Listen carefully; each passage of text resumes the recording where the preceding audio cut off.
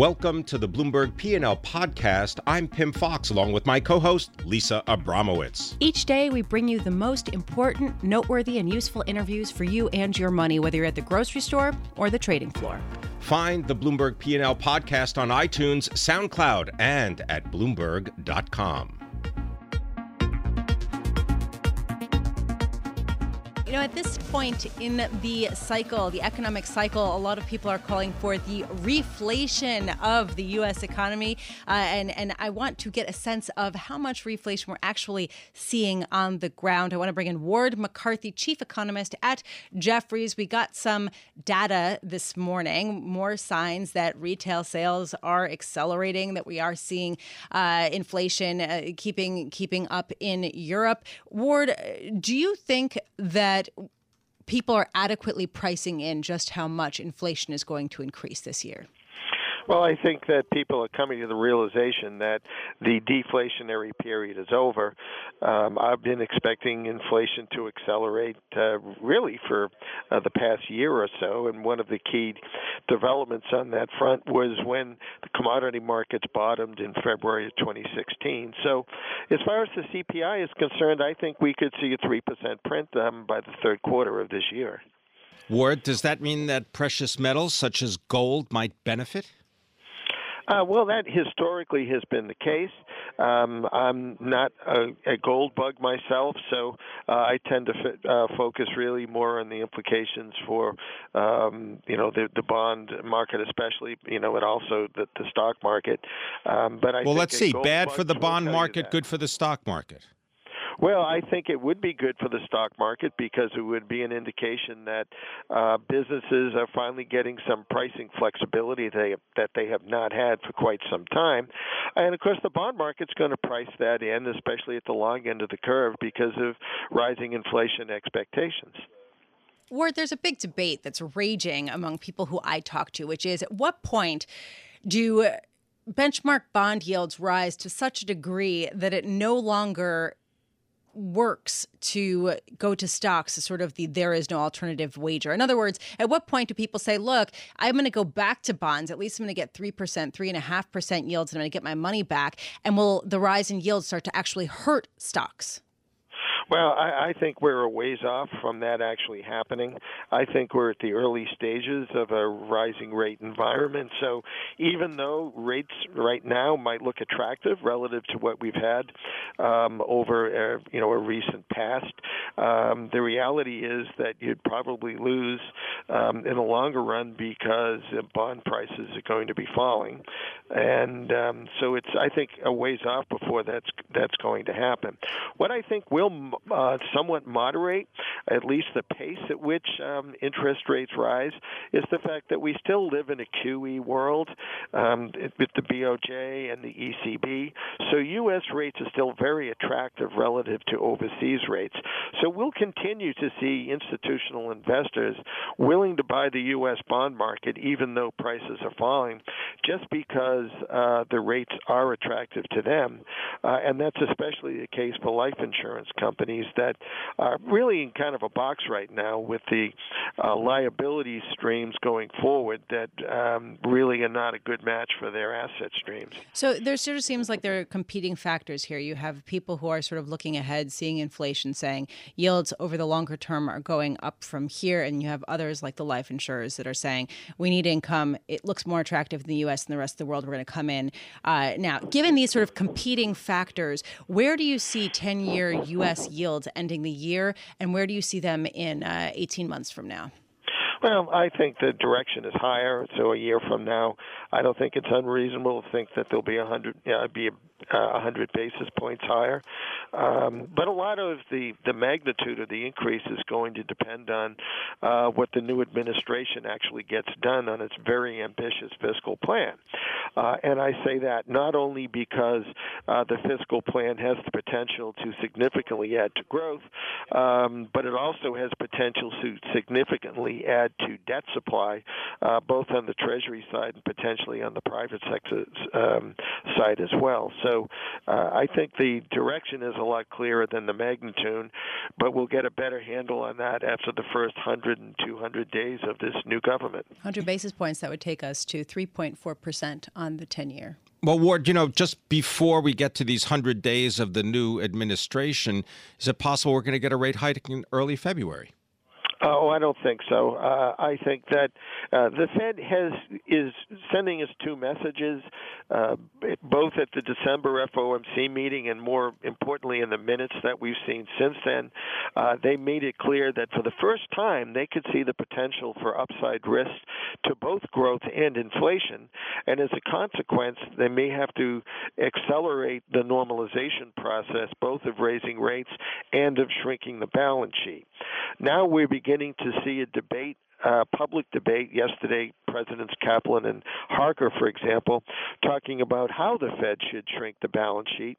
Next week, we'll hear from more dovish members like President Dudley and Governor Brainerd. So there's going to be, I think, a lengthy debate both within the walls of the FOMC and also for public consumption about how the Fed's going to go about this. And I don't think they'll be in a position to either raise rates or start shrinking the balance sheet by February. There's been some talk about the potential Fed choices by President-elect Trump, who would come in 2018, particularly for Fed Chair Janet Yellen. What have you gleaned so far from some of the names that have been floated?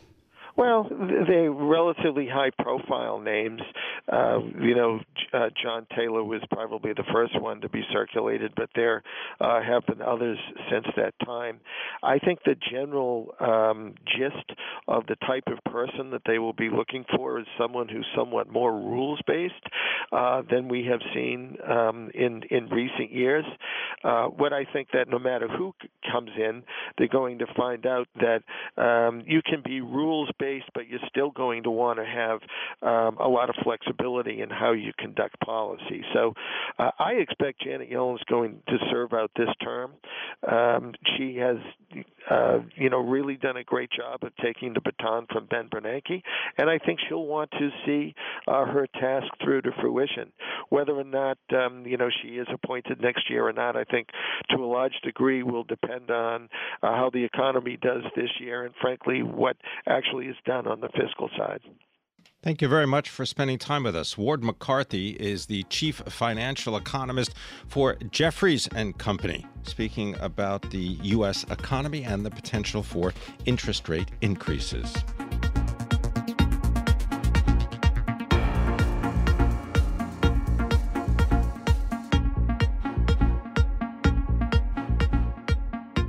Lisa Abramowicz, do you know what a medical village is? I do not. Well, we're going to find out from John Lauerman. He is our healthcare and hospitals reporter for Bloomberg News, and he joins us now from Boston, home to Bloomberg 1200. John, thanks for being with us, and a wonderful story. I wonder if you just maybe begin by telling the anecdote that leads the story, because I think that really kind of sets the scene for the details. Well, I went to a hospital. Good morning. I went to a hospital out in Kingston, New York. That has an operating room that was built, I think, about 5 years ago for, I believe it was $5 million, and it's never been used. And they're actually not going to use it. It's going to be renovated, and the space, the entire hospital space, which I believe is now a 150-bed hospital, it only has about a 50% occupancy rate. And it's going to be renovated into what they call a medical village. And I had never heard the term before either, so I was really interested in going out there and finding out what it all means. And basically, this hospital, the parent that owns it, they've decided that they're going to make it into an outpatient center. And they're doing that for a variety of reasons, but it's mainly because they want to figure out ways that they can continue to serve patients, a lot of patients actually, who come through their emergency room where they're very expensive to take care of. And they want to care for those patients in an outpatient setting as opposed to inpatient. So inpatient, that's somebody who spends the night in the hospital. Outpatient, that's somebody who walks into, like, say, an office, something, gets care and goes home, usually the same day, not always, but almost always the same day. That's what outpatient usually refers to. And so they're converting this hospital. It's no longer going to be a hospital. They're moving its services into another facility that's just a couple of blocks away. And it's really a part of a trend that's going on all over the country where hospitals are closing, but even more than that, services in hospitals are moving out of hospitals into other settings. Well, okay, John, this has been going on for more than a decade, right, where you've had this consolidation of hospitals and this sort of move to, as procedures are done in an outpatient way, people are taken care of for less time. People's hospital stays have been shortened by better technology. Is this sort of closure of some of the hospitals problematic, or is this just the natural evolution in medicine? Well, it depends on, you talk about evolution. Sometimes evolution has... it can have a very tough impact on, particular populations. And I'm not saying that this is the case in a community that I visited, but in many communities where hospitals close, there aren't hospitals nearby to take care of people. Rural hospitals are the most vulnerable to being closed. They're smaller. They draw on smaller patient populations. They have a less diverse suite of services to offer, so their patients more likely to be sent to big city hospitals for more complicated procedures that might provide more money to hospitals, might provide more revenue, and so these are the ones that are most vulnerable to having tough financials and to closing, and but it's not just these. I mean, there are hospitals as well in big cities that are consolidating, getting smaller. There's a hospital that we wrote about in the story in New York, actually. That's the Mount Sinai Health the Mount Sinai, system, exactly, right. They've decided to really scale down the size of one of their facilities and really ramp up the procedures that they're providing.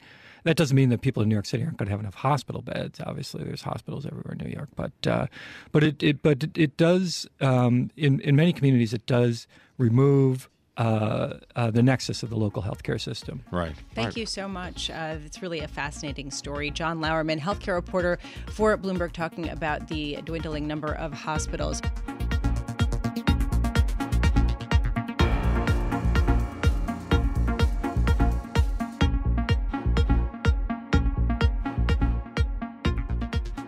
To learn more about today's earnings results from major banks, I want to bring in Alison Williams, Senior Financial Research Analyst for Bloomberg Intelligence. Alison, thanks for being with us. I'm looking at JP Morgan stock. The shares are up about 1.5%. Let's go over the details of JP Morgan. What stood out to you in the report?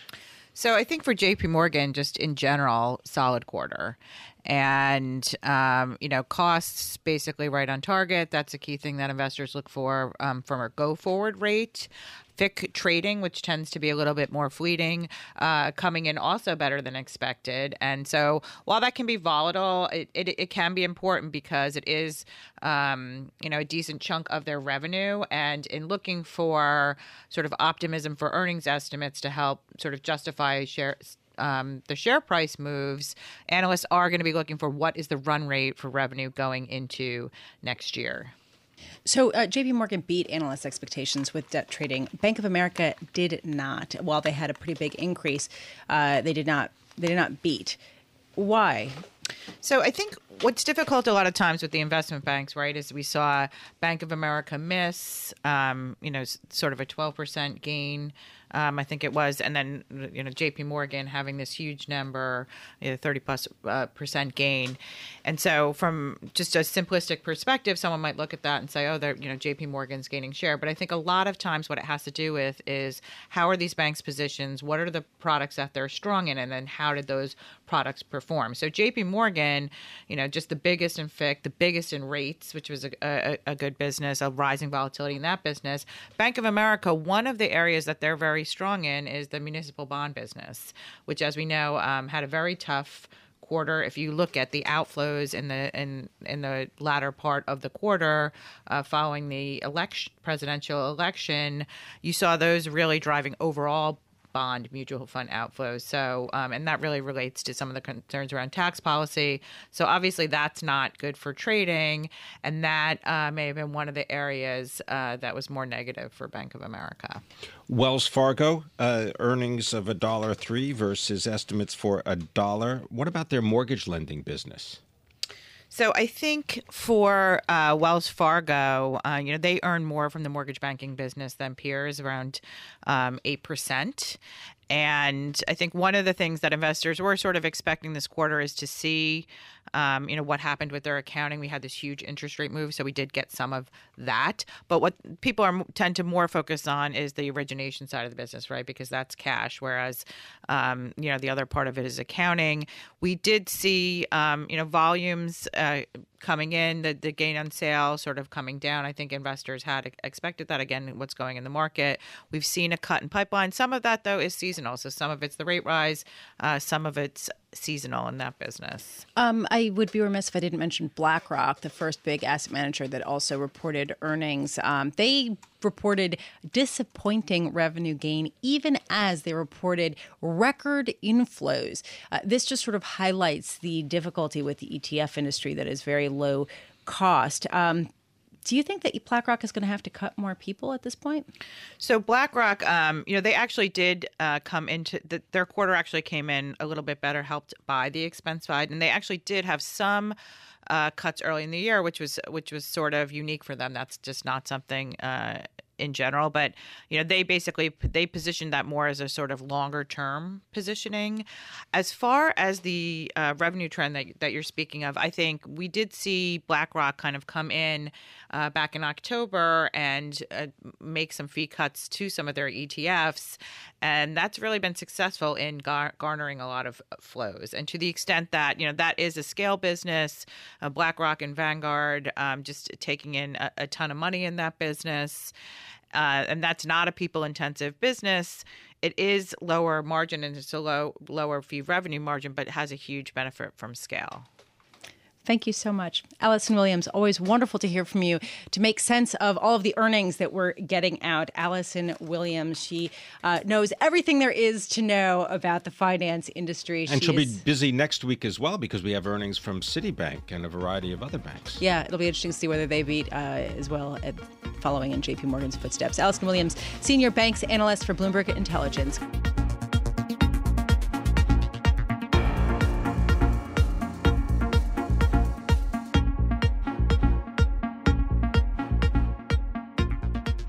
Chrysler plunged more than 16% yesterday.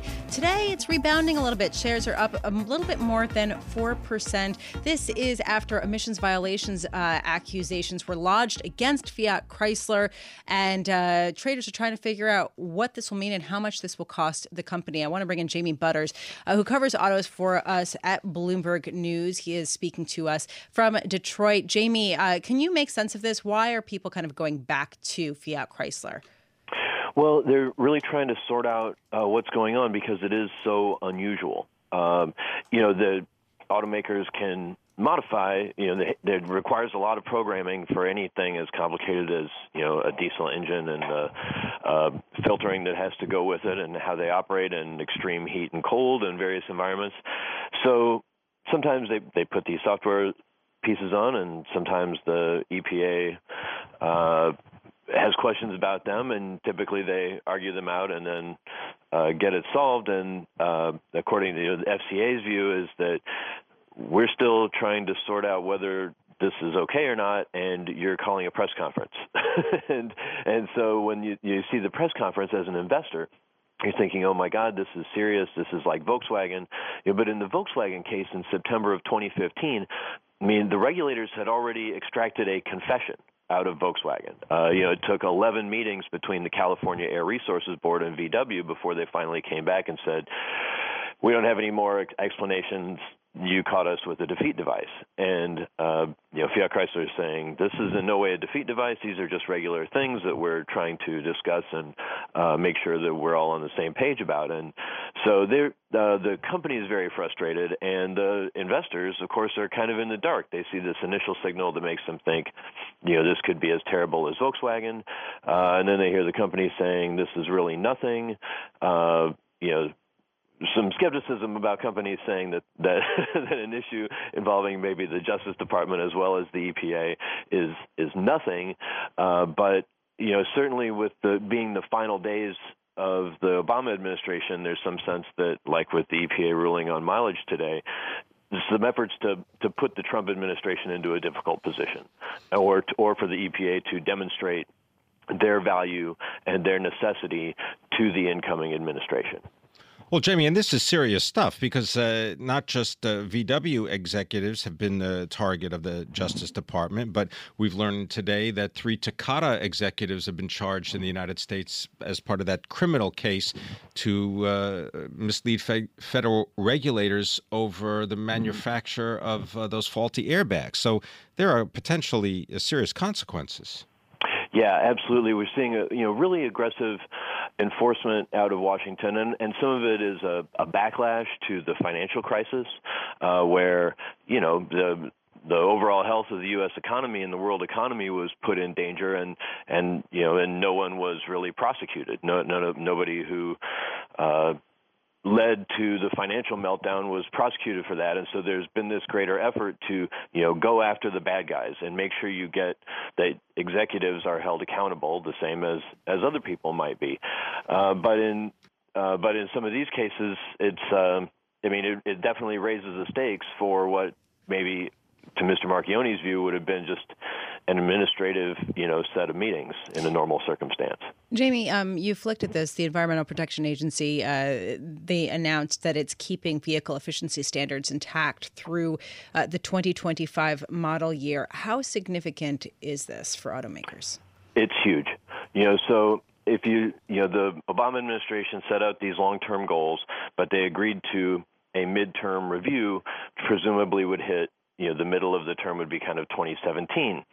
And the standards get much steeper, much quicker from 2021 to 2025 for vehicles that are categorized as light trucks, which is predominantly pickups, SUVs, and minivans, which happen to be where Fiat Chrysler makes all their money, and then some. So they make Jeeps, they make Ram trucks, they used to make the Town and Country, now they have a new minivan called the Pacifica. It's hugely important to Fiat Chrysler, but also to Ford, Chevy, GM's brands and others. So, they were looking forward to a midterm review where they could state their case and explain that while they've been able to produce sufficient vehicles for the last 4 years, getting that much more efficient would be very difficult and very costly. That's the industry's view. And the EPA and others say, you've done just fine so far, and there's really nothing to worry about and no reason not to lock in these rules. And so, Mr. Marchione spoke at length about this on Sunday, saying, this was supposed to be a regulatory review, and instead we got an adjudication. They didn't feel like they got to make their case, and the EPA just rammed it through and tried to put this in place, and it'll be much more difficult for the Trump administration to have a review. All right. Well, I know you're going to be following this for us. Jamie Butters is our U.S. autos reporter for Bloomberg News, joining us from our bureau in Detroit.